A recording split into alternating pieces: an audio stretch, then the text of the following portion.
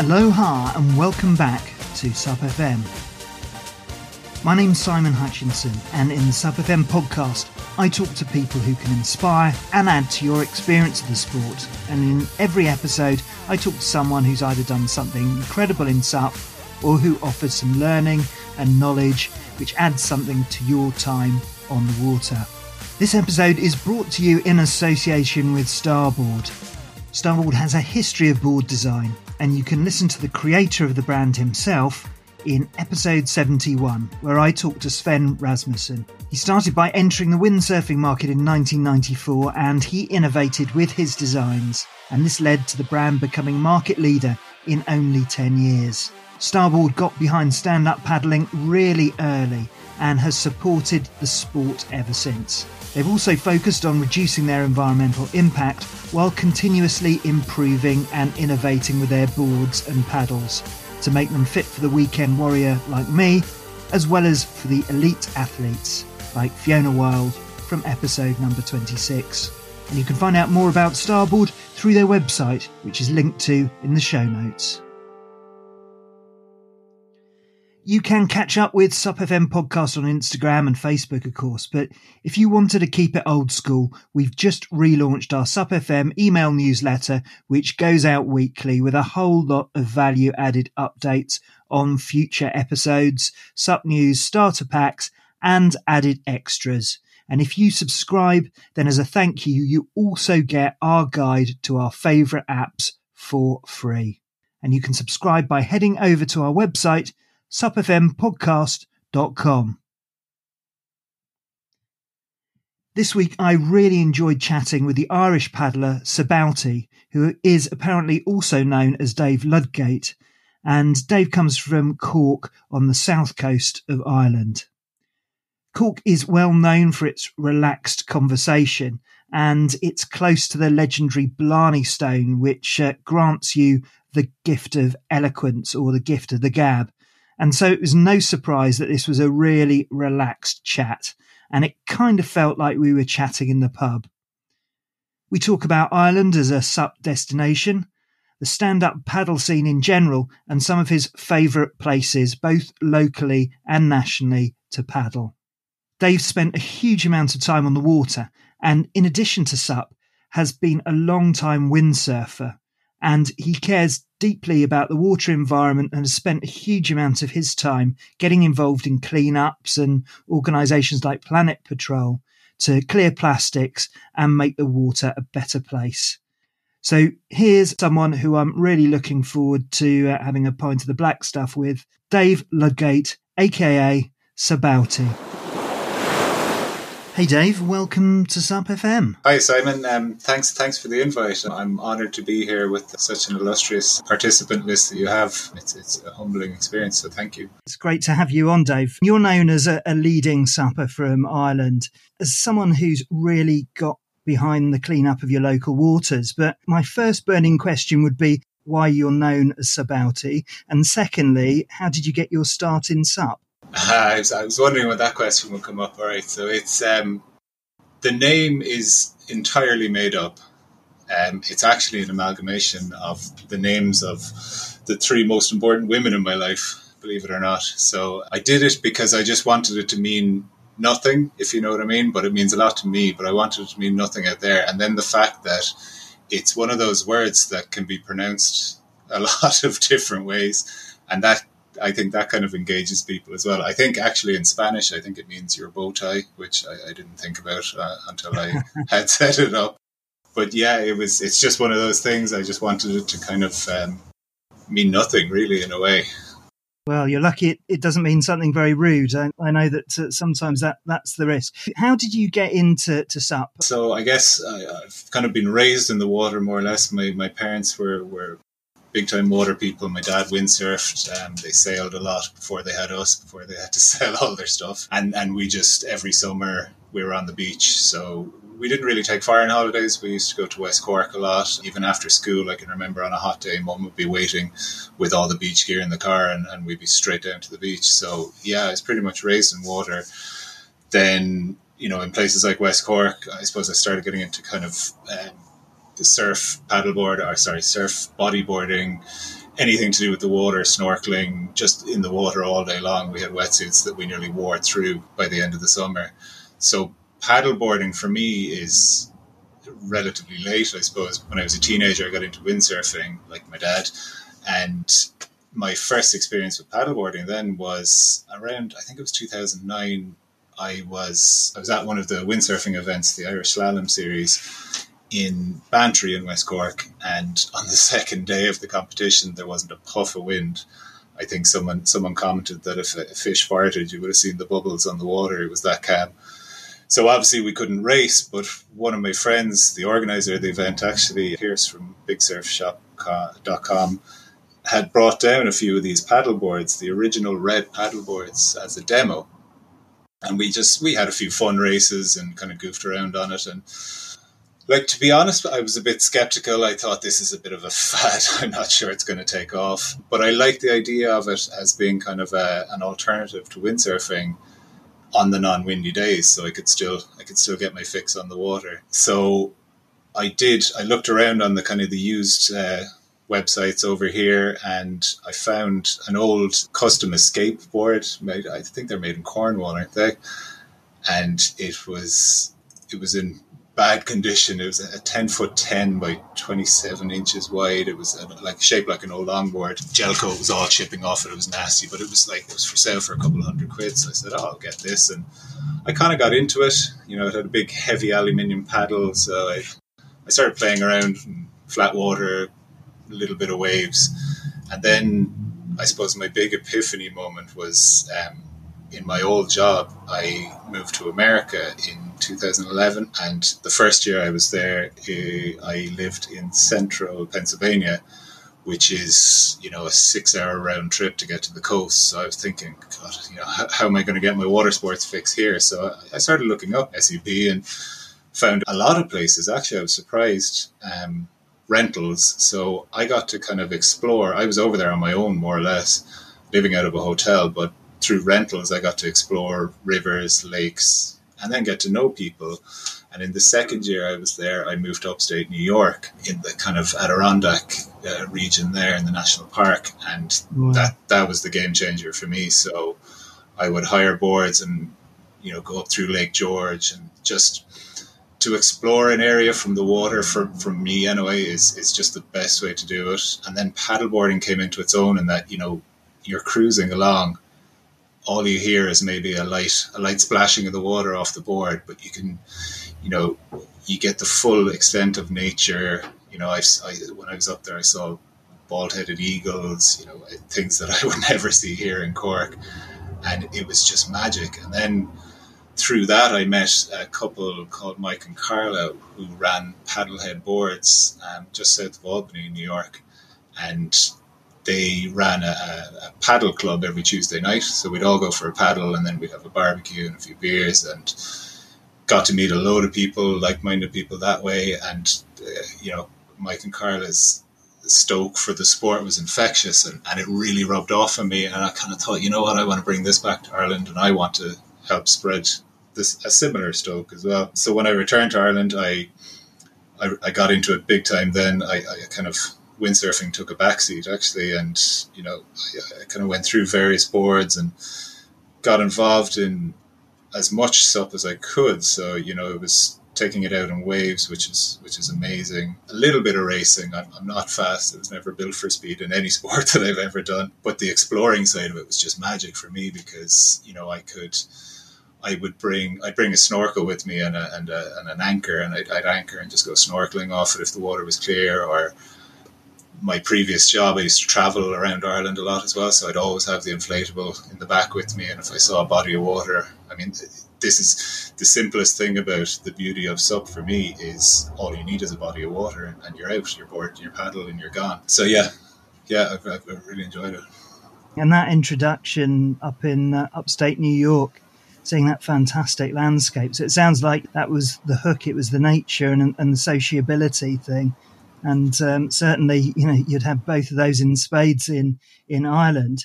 So I do want to talk about your environmental efforts locally, and also about Cork as a supping destination. But first, It's your little bit, I think, for the Irish Tourist Board here. Could you tell us a bit in general about supping in Ireland?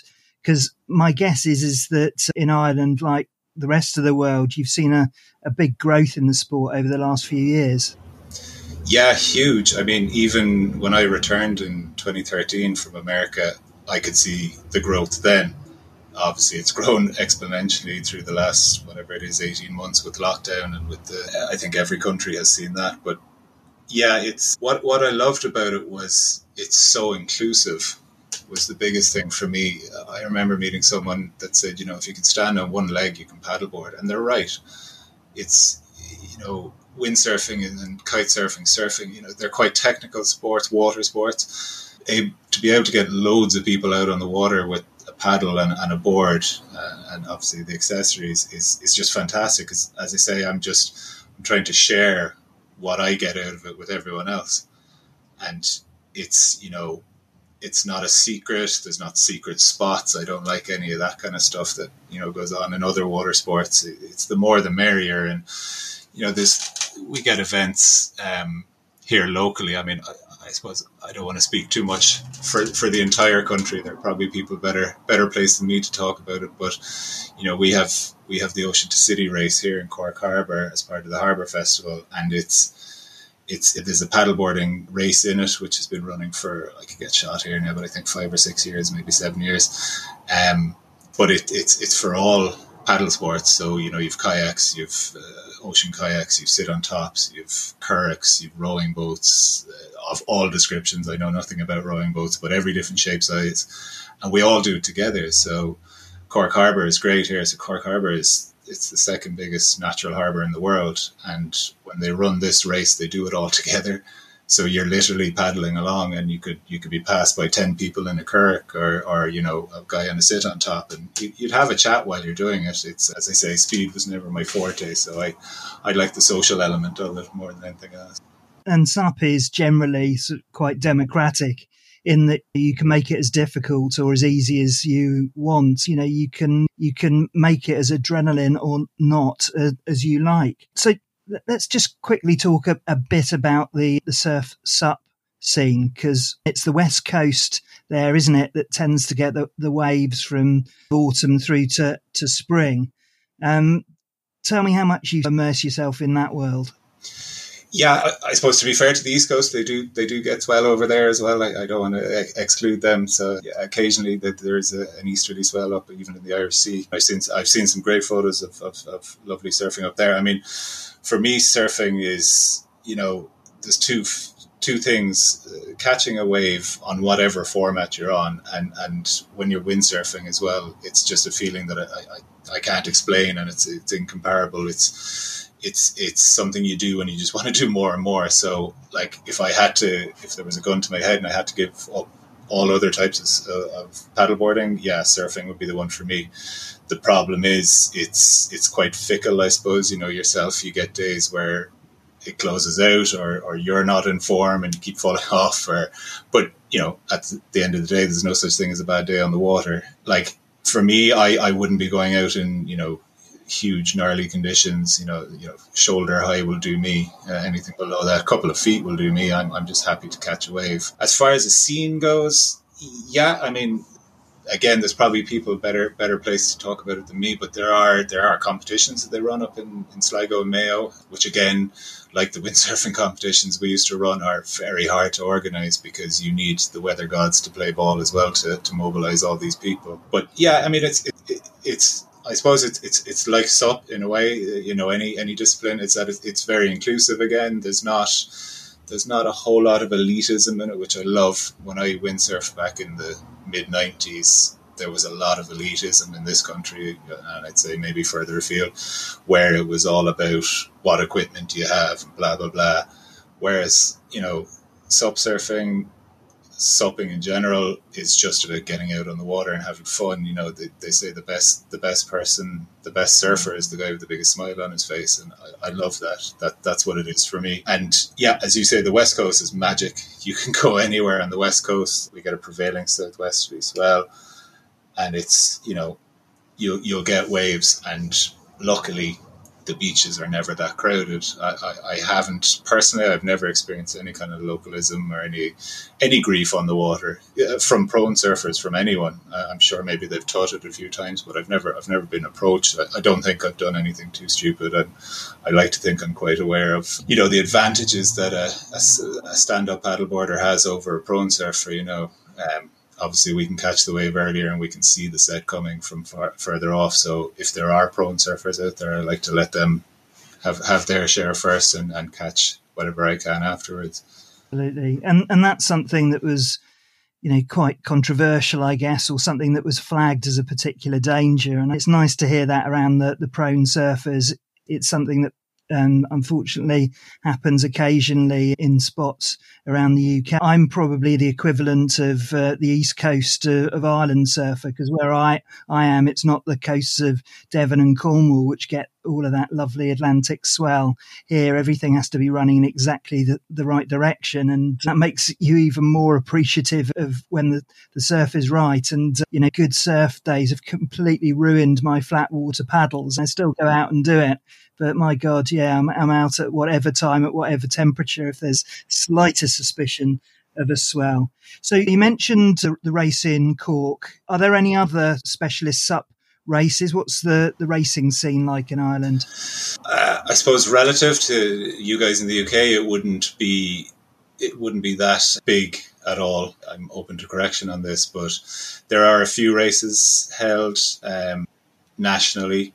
There wouldn't be anything like a league or anything like that. I mean, I know people have tried even to start kind of just social races. Dublin would have obviously the biggest population and probably the biggest sub-population with it. And I know they've kind of struggled to even get the social races going, to get people out on a Tuesday or whatever, which is a shame because, again, from a social point of view, it's great. But I've seen a few more coming up on Facebook now and stuff, which is great. So there's one in Waterford actually coming up soon, and there's one of the local rowing clubs here on the harbour is having it's kind of a kayak and rowing race. It's just kind of it's a charity fundraiser. But I asked, could paddleboarders come, and they said, yeah, look, there's a 5 kilometre kayak sit on kayak course. You can do that if you can keep up with the kayakers. I said, yeah, let's do it. Sounds great. So it's very much in its infancy. I mean, I know even from the windsurfing racing scene, even that's tricky as well, to get people to commit to weekends and then hope that the weather does its thing as well. So it is difficult. I think just the numbers, obviously, relatively speaking, to you guys in the UK are a lot smaller here as well. But there's some people out there who are very good. Some people hopefully will do very well out of it as well. So it's a shame if they don't get to showcase their abilities here. Well, I've got a recruit potentially for you, Paul O'Donovan, the brothers who won the silver at Rio, and I think he won the gold in Tokyo. Yeah. He's a County Cork man, isn't he? He is. He gives very good interviews, and tell us a little bit about him because he's quite a character. Yeah, I mean, in fairness, the two of them, so his brother, it's Gary, I believe. I hope I get that right now. Two characters, in fairness. I remember the Rio interviews, right? So they're from Skibbereen, which is down in West Cork. It's about an hour and a half from Cork. Lovely part of the world. They row on the Illan River there, and they have a phenomenal amount of top-class rowers come out of that rowing club. There must be something in the water down there.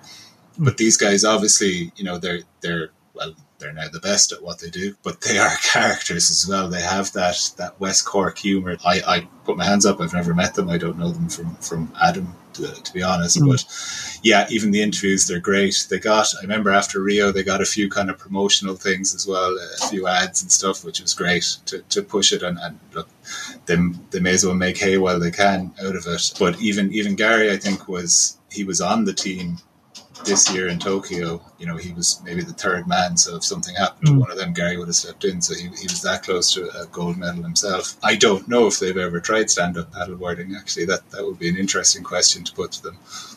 So that's your task then to recruit them. But I mean, it certainly looks like Ireland and water sports generally it is on the up, and it's so good to hear that about SUP as well. So I guess the other sort of element of SUP, which I guess there is most opportunity for in the in your beautiful countryside is touring. You know, how much have you got out there, and what would be the main trips if people were going to come over and spend a weekend or a week in Ireland? What would be the best sort of locations to go out, would you say? Yeah, it's a great question, because I mean, there isn't really. I mean, everywhere is the real simple answer, but obviously the coastline is amazing. The West Coast, the East Coast, even the North, and I haven't spent enough time in the North, which is probably even more spectacular again. But even the inland waterways, I find very interesting. Like, I live on the harbour here, and I love exploring the harbour. As I say, it's huge. There's a different thing to see every day. But also the rivers, I like. Again, I'll be Cork based here, and I have been. It's funny you mention it, because I have been researching as well. I'm probably going to try and put an article together on it. But the kind of the one-way expeditions, I love those. So you drive a car up to one end of the river and you paddle down to the car at the other end. So even, the River Bandon, which finishes up in Kinsale, is magic. You can spend a couple of hours paddling down and then finish up in Kinsale, which in itself is a great paddle location. I've done the River Lee here, which goes through the city pretty much from the ocean up to where you can walk sections of it nearly to the dam. The River Blackwater then, which is on the Cork Waterford border, is an amazing paddle. So, the history on these rivers as well, you can't go every couple of miles there's an old castle ruin or something, which has some kind of huge history to it. I'm not a history buff, but, it's fascinating from that point of view. But there is, I've been paddleboarding, since whatever it is, 2009. I'm only scratching the surface on it as well. We did a paddle last summer where we went around the Old Head of Kinsale and actually through the Old Head of Kinsale. So there's sea caves there that you can paddle all the way through. And it's just an amazing experience. You come out at the other end and there's a big sea stack in front of you with all the birds on it. It's just otherworldly. It's amazing. But I suppose, like that, and with the proliferation of SUP in worldwide, and the fact that you can buy boards nearly anywhere now, it's safety is a huge issue as well. That the coast, especially the West Coast, because it is the open Atlantic, it can change very quickly. We had two people last summer went out off the West Coast in just normal conditions, and they got caught in an offshore wind, and they actually spent the night clinging. They tied their boards together, which was great. They spent the night clinging to a lobster pot off the cliffs of Moher, off the islands out there, and were unbelievably lucky to be rescued the following day. So, there is that side to it too. I don't want to be all doom and gloom on it, but safety for me is huge. So, some of those paddles, those coastal paddles, I would say, go to a local school or a shop or something, a surf shop, and find out who would know when and where to go and who might even accompany on it. Or I know personally, I paddled for years and years and years, and I never got a lesson. And I think it was last year, 2 years ago, I decided to do the instructor course with the ASI. And with that, you get a Supwise lesson at the start. It's called. I did it with Paul Byrne here in Ireland, in Dublin, and I learned more in that hour session than I had in the previous, whatever it was, 10 years. Just, little things on paddle stroke and stuff were eye-openers, and obviously the safety side of it as well, and the rescue thing. I think everyone who goes out paddleboarding should know how to rescue someone out of the water. I think it would be great if we could somehow tie that in. Definitely. Yeah, safety's a huge thing, and as you say, sometimes people look at it as the glum bit or the boring bit. Actually, it's a way to connect yourself to the water far more if you understand the conditions and what's happening at any particular time. And we've just done a whole load of episodes just before we kicked off this season. And I was telling someone earlier this week that of the 4 episodes, about ice ups, core skills, and, we had one in there about safety. Safety was the least downloaded by quite some degree because obviously, I guess people think it's going to be a bit, do I? The other thing as well is the instruction element to it. So learning about tides, learning about offshore winds, planning and so on. I did a huge amount of learning during my instructor qualification, but me and Nick also put together a SUP safety course.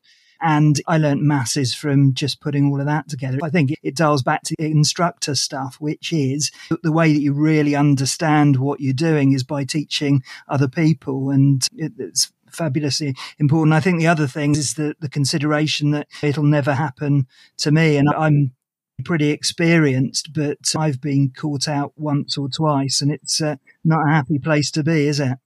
No, and as I wrote in the article in the last SupMag UK, I've always been fascinated by water, but I started out being terrified by the ocean, and I still have that fear, because things change just in the drop of a hat, and you can never prepare for that unless you're in it. But all you can do is, and I'm probably a bit of a nerd on it, all you can do is, as you say, what you've done, read up about it, look on it, any courses that are there, there's plenty of stuff online, even just to learn about tides and water and what you think you might do if things go wrong. It's all about being flexible and having a backup plan. So let's move on and talk about the environment, because you've talked about nature and your love for nature and that element of a hook which started you in SUP. Now, you've been really, really active in terms of the environmental aspect and clearing up elements round about you. Just tell us about how you started that. Yeah, so as you say, I've always been kind of environmentally minded. I think I joined Surfers Against Sewage when I was 16, which is kind of funny because I don't think they had a presence in Ireland back in 1996. But, it's something that kind of always fascinated me. And then I've always loved sports, obviously water sports, that don't involve an engine, if that makes sense, that are kind of self-propelled, because I believe it does get you closer to nature. You tend not to disturb things as much when don't have a big roaring engine behind you. So the environmental and the cleaning up aspect kind of started maybe 6, 7, 8 years ago for me. I'm a member of my local cleanup group here in Blackrock, and we do monthly cleanups on the land, but on the walkways, the public walkways that are adjacent to the harbour. And then when I was getting into paddleboarding, I saw people like Lizzie Carr and Cal Major doing what they were doing back then, and I thought, Jesus, that's great, and what I was, I suppose selfishly, what I was looking for is a way of kind of prolonging my time on the water. As I say, there's never a bad day when you're on the water. So when I was out around the harbour, especially here, I started noticing floating debris a lot more. So then I was like, you know what, I'll just pick up some stuff and put it under the straps on the board or put it at my feet, and that kind of spiraled a little bit then. And I kind of thought, I could fill a basket here, so I started bringing out baskets with me, and with the help of Clean Coast as well, so a charity organisation here in Ireland. They've helped me along with kind of the equipment side of things, and then through social media, which I'm not a great fan of, but I had left social media entirely kind of 2014, 2015. But I set up the Suboti pages again to try and kind of just raise awareness around this and to promote our kind of waterways and coastline that we have over here, and get people out and then maybe raise the awareness about the litter side of things as well with Clean Coast. So set that up and contacted, it's the beauty of social media. I don't like it in general, but the beauty of it is you can contact people. Obviously, I'm here talking to you now because of social media, essentially, and I know we've been following each other for a while, so it's good to get to talk to you. So I set it up and I contacted people, and I met online very like-minded people and kind of got inspiration from that, and then met Andy from Fatstick and Mark from North Coast Wetsuits, and they kind of, again, as I say, they were like-minded. They were into what I was doing themselves, so they saw an opportunity maybe in me as well, and they've helped me out.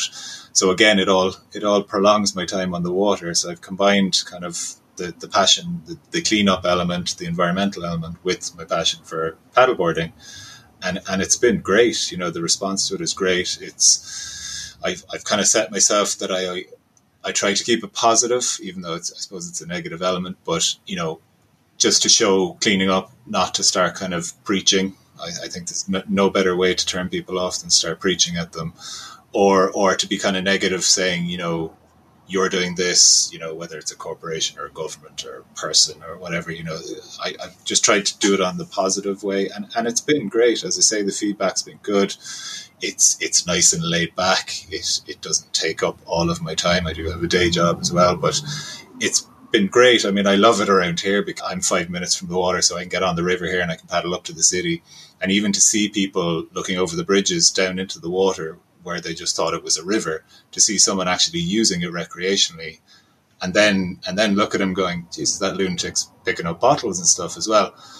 99% of people think that I am probably a lunatic and don't think more of it. But, the 1% that go, maybe we should do something about stopping the stuff going into the river in the first place, is, that's all I want to do. Because, I've always said our monthly cleanups that we do here in Blackrock, we're scratching the surface. We clean an area next to the castle here, which is kind of a natural eddy for the river. So all of the stuff floats down from the city and gets caught there.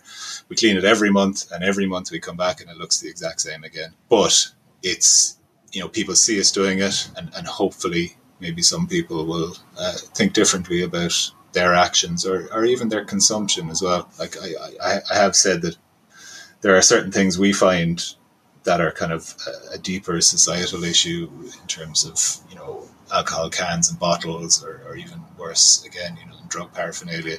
And that's a different ballgame altogether. But the Coke bottles, the burger wrappers, all of these things, they drive me nuts. I try not to dwell on it because, you wouldn't get out of bed in the morning. But as I say, it's helped to raise the awareness, and it's opened up doors for me in meeting like-minded people, and that gives me the fill up then to say, hey, there's other lunatics out there like me. I know you did a great interview with Joe from Sup Garbage Man, and that guy's a huge inspiration.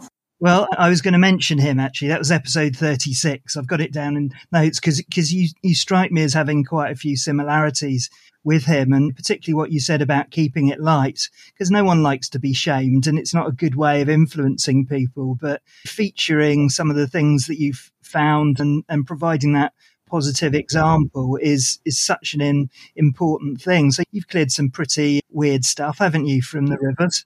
Yes, absolutely. Nearly everything. So kind of, the usuals, as I say, the bottles, the cans, everything else, the sanitary products. So I've kind of a big bugbear about them as well. But we have, so the city has a main sewerage plant down on the harbour, and to be fair to it does its job very well. But things like cotton buds, the plastic sticks from cotton buds, they go through it. They don't get caught in the filtration system. So that's not necessarily an issue for the wastewater treatment plant. It's an issue for the people flushing them down the toilet. Clean Coast did a great program here called the Think Before You Flush campaign, which was great because it said, there's only 3 things that should go down the toilet, and they all begin with P. And one of them's paper, which is true. And look, I'll put my hands up as well when I, it's education as well. So before I kind of learned about microplastics and all these things, I was completely oblivious to them. You kind of think, what goes in the bin or what goes down the toilet or wherever is a way, but it's not a way. And, when you're out on the water and you see it coming back, you're going, okay, this system is broken, we need to do something about it. And obviously there's a lot of things we can do, and there's a lot of things that should be done at the highest levels. And to me, they are the more important things, but we need to maybe start campaigning or lobbying the people at the higher levels to take action. I don't want to get too political now again on it, but there's a lot of pushback on kind of individual actions, which are necessary. But I think Paul Hawkins said that if everybody does a little, then we get a little done. But what we need is deposit return schemes, these kind of major campaigns to run to stop these plastic bottles coming back and entering the environment. And this is where shame maybe works, where it comes to dealing with companies. And you mentioned Plastic Patrol. I know you've done a bit of work with Lizzie Carr. Just explain to us a little bit about how it works and and why it's different to the normal sort of clear up type schemes? Yes, as I say, I took inspiration from Lizzie and what she's done, and the events that they organise through, I think it's called Planet Patrol now, actually. Again, I'm open to correction on that. But, so organised cleanups where the paddle boards, the paddles, everything is provided, the bins, the pickers, is kind of something that I toyed around with here as well, because there is nothing like that here. So that's kind of why I started getting, the Clean Coast thing, and then getting the instructor qualification as well, because I don't know what it's like in the UK, but the insurance issues here are huge. So I was looking at the Planet Patrol model and maybe thinking of offering that to corporations, as maybe team building or CSR or whatever umbrella they want to put it under, where we take a team out and they'll roll up their sleeves, go out and paddleboards and pick stuff up. So it's something that could still happen. I know Lizzie's taking it beyond the UK now, I think. I can't remember what country, but she's moving it out, which is great. I know she's done kind of awareness paddles as well on the Hudson in New York and stuff. So it's a fantastic initiative, and you don't have to do it just with a structured paddle. And this is the thing that I think so clever about the model that she's got, which is the Patrol app, where you can log all of your finds there. You can take a photo. So while it's brilliant to clear these things off the beach or off the river, or even out of your park, because you can do it there as well, it's much better to take a couple of minutes, take a photo of it, record what it is that you found. And then what happens is Plastic Patrol put that all together through a collation, and they use that information to leverage change on a slightly bigger level, which is a fantastic initiative. Yeah, absolutely. And we have something similar here called Open Litter Map, which is, not, as you say, not just waterways. You can do it on the street, and it logs everything, I believe, in real time, and it's totally open source then, so anyone can take the information from it, whether it's academic or as you say, maybe campaigning or lobbying. It's a great way of doing it because it's actual statistical evidence of different types of litter as well. One of the interesting things about water pollution is it goes down to that very micro level. And obviously plastics is a big thing, and quite rightly has a lot of focus. But I was speaking to a marine biologist from University of Portsmouth who was talking about disposal of pharmaceuticals. So that's another thing which really does need to be highlighted. I'm not sure, and wouldn't put you on the spot by asking you as to whether or not pharmacists in Ireland have a disposal program for that. But just in terms of disposing of pharmaceuticals by flushing them down the loo, there is an effect which is to pollute marine life and affect their behaviour. So, it's important to focus on every level of the stuff. And I think that comes back to your 3 Ps. Yeah, absolutely. And that's a nice way of putting it, that it's covered under that as well. But, as you say, it's the same here. Pharmacists will take back your out of date, whatever it is, prescriptions. And it's vital. And again, it's probably one of those educational things as well. In fairness, my wife was always saying to me that, a lot of people just don't know this. And I'm, in the heat of the moment, I'm like, oh, that's not a defense. But it actually is, because, I was that person as well for various other things. And there needs to be campaigns about this, because as you say, if that stuff gets out into the environment, it's going to come back on us eventually. And I hate that that's the drum that has to be beaten for people to take action. Like even the microplastics, it wasn't a shock until people found that, oh, actually, wait, it's in our food. It was an issue long before then, but wait, this actually affects me now. Maybe I'll start keeping an eye on this, and the pharmaceutical and the pharmaceutical stuff, antibiotic issues as well, which are going to be huge, and we are going to pay for that as well. Just being too free with antibiotics in general, and then flushing them down the toilet is terrible. Just to sort of cover a slightly more cheerful subject, yes. Cork and paddling Cork. I mean, obviously there is an array of fantastic places to eat, and certainly I know to drink in that area. Just tell us a little bit about some of your favourite routes around Cork and what sort of things you see when you're paddling around the city and in the county. Yeah, I suppose, I'm definitely biased because I'm from Cork, and apparently it's a condition known as Corkness, right? That there's a superiority complex. I'm not sure that exists at all, but so I'm told. So yeah, I mean, we are very, very lucky here. We're the biggest county in Ireland as well, so we have a lot of coastline.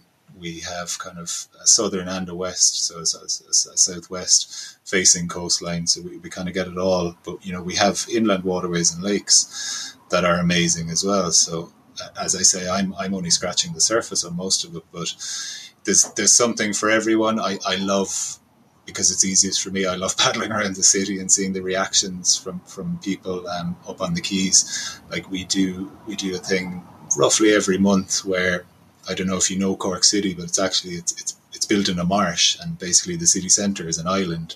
So you can actually, if you get the tides right and the flow from the dam, you can paddle all around the island, do a full lap of it. It's about 7 kilometres. Yeah, so you have to get the timing right to get under the bridges, so there's enough water to get under the bridges, but not too much water that you can fit under the bridges, and enough water that you can get over the weirs. But it's amazing. We do it with kayakers and basically anyone who wants to. And we did it last weekend, 2 weekends ago, and there was 40 boats on it. It was amazing. So I love doing that. Yeah, back to the surfing. I just the beach is kind of from kind of Kinsale west. They're just amazing. They're usually not too crowded in terms of the lineup. But even I've discovered recently, as I'm getting more adventurous, even East Cork, as you head to Waterford, there's some lovely beaches there again with good swells. They might need a bit more of an easterly swell, but it happens every now and then, and it's great. The exploring ones, as I say, the trip around the Old Head is amazing. I'm very fortunate as well that we spent our summers down in West Cork and Crookhaven, Barley Cove area, which has it all again, even in a small area. So there's a lovely sheltered harbour there that you can paddle around, and it's a great place to learn. You can go outside that then and go through sea caves and see cliffs and see basically the wild Atlantic away from the water. And then there's 2 beaches there as well that have great surf whenever the swell rolls in. And if you get really adventurous, I haven't done it yet, but it's been known. I know 2 paddlers who've paddled around the Fassinet lighthouse as well, which is an incredible paddle. Oh, that's incredible. And where's Riley's? Because that's a well-known wave. I'm probably more like you, sort of shoulder height is about enough for me. Whereabouts is that? Because that's a legendary break, isn't it? Yeah, I believe that's in Clare. I'm sure I'll be corrected if I'm wrong, but I believe it's in Clare there around the Cliffs of Moher there under the cliffs. Is that Aileen's? I think there's similar waves anyway. But yeah, that's the kind of stuff I'd like to watch from a boat or maybe a video. Quite right. That sounds absolutely fantastic. What an amazing location to paddle. Just one final question, and it's one that tends to obsess tourers in the UK, which is around inland waterways and launch fees and all of that sort of stuff. What's the situation in terms of Irish rivers and estuaries and inland water in terms of licenses and all of that sort of stuff? Yeah, so again, compared to what you guys have there, we are incredibly lucky here. It was only through social media that I realised that you actually need a licence on certain waters in the UK to paddle. There's no such thing here. All of the rivers and lakes are public land, if you like, so anyone can go out in them. There are a few reservoirs I know that are run by the electricity supply board, so they're grey areas. I don't think it's you're permitted to paddle on them, especially around the dams and the intakes and what have you. But everywhere else is fair game. There's different authorities. Like in Cork here, it's the Port of Cork are responsible for the harbour, and then when it gets up to the city, it's the city council beyond that. But to be honest with you, there's no rules. I mean, there's a speed limit of 6 knots. If you're doing over that, I congratulate you on a paddleboard. I'm beginning to suspect that we might be in the minority in the UK. But I shall continue my investigations. David, we connected quite some time ago, so it's fantastic to actually get to speak. Really appreciate your time today. If people wanted to find out more about you, where would they go? Yeah, it's the beauty of social media. So you'll find me on Twitter, Facebook and Instagram under Subowti, so Subowti, completely made up word. Brilliant, excellent, and links in the show notes. Thanks so much, Dave. Hopefully see you on the waters of Cork in the not too distant future. Yeah, thanks again, Simon, and it's great to talk to you after all these years, all right?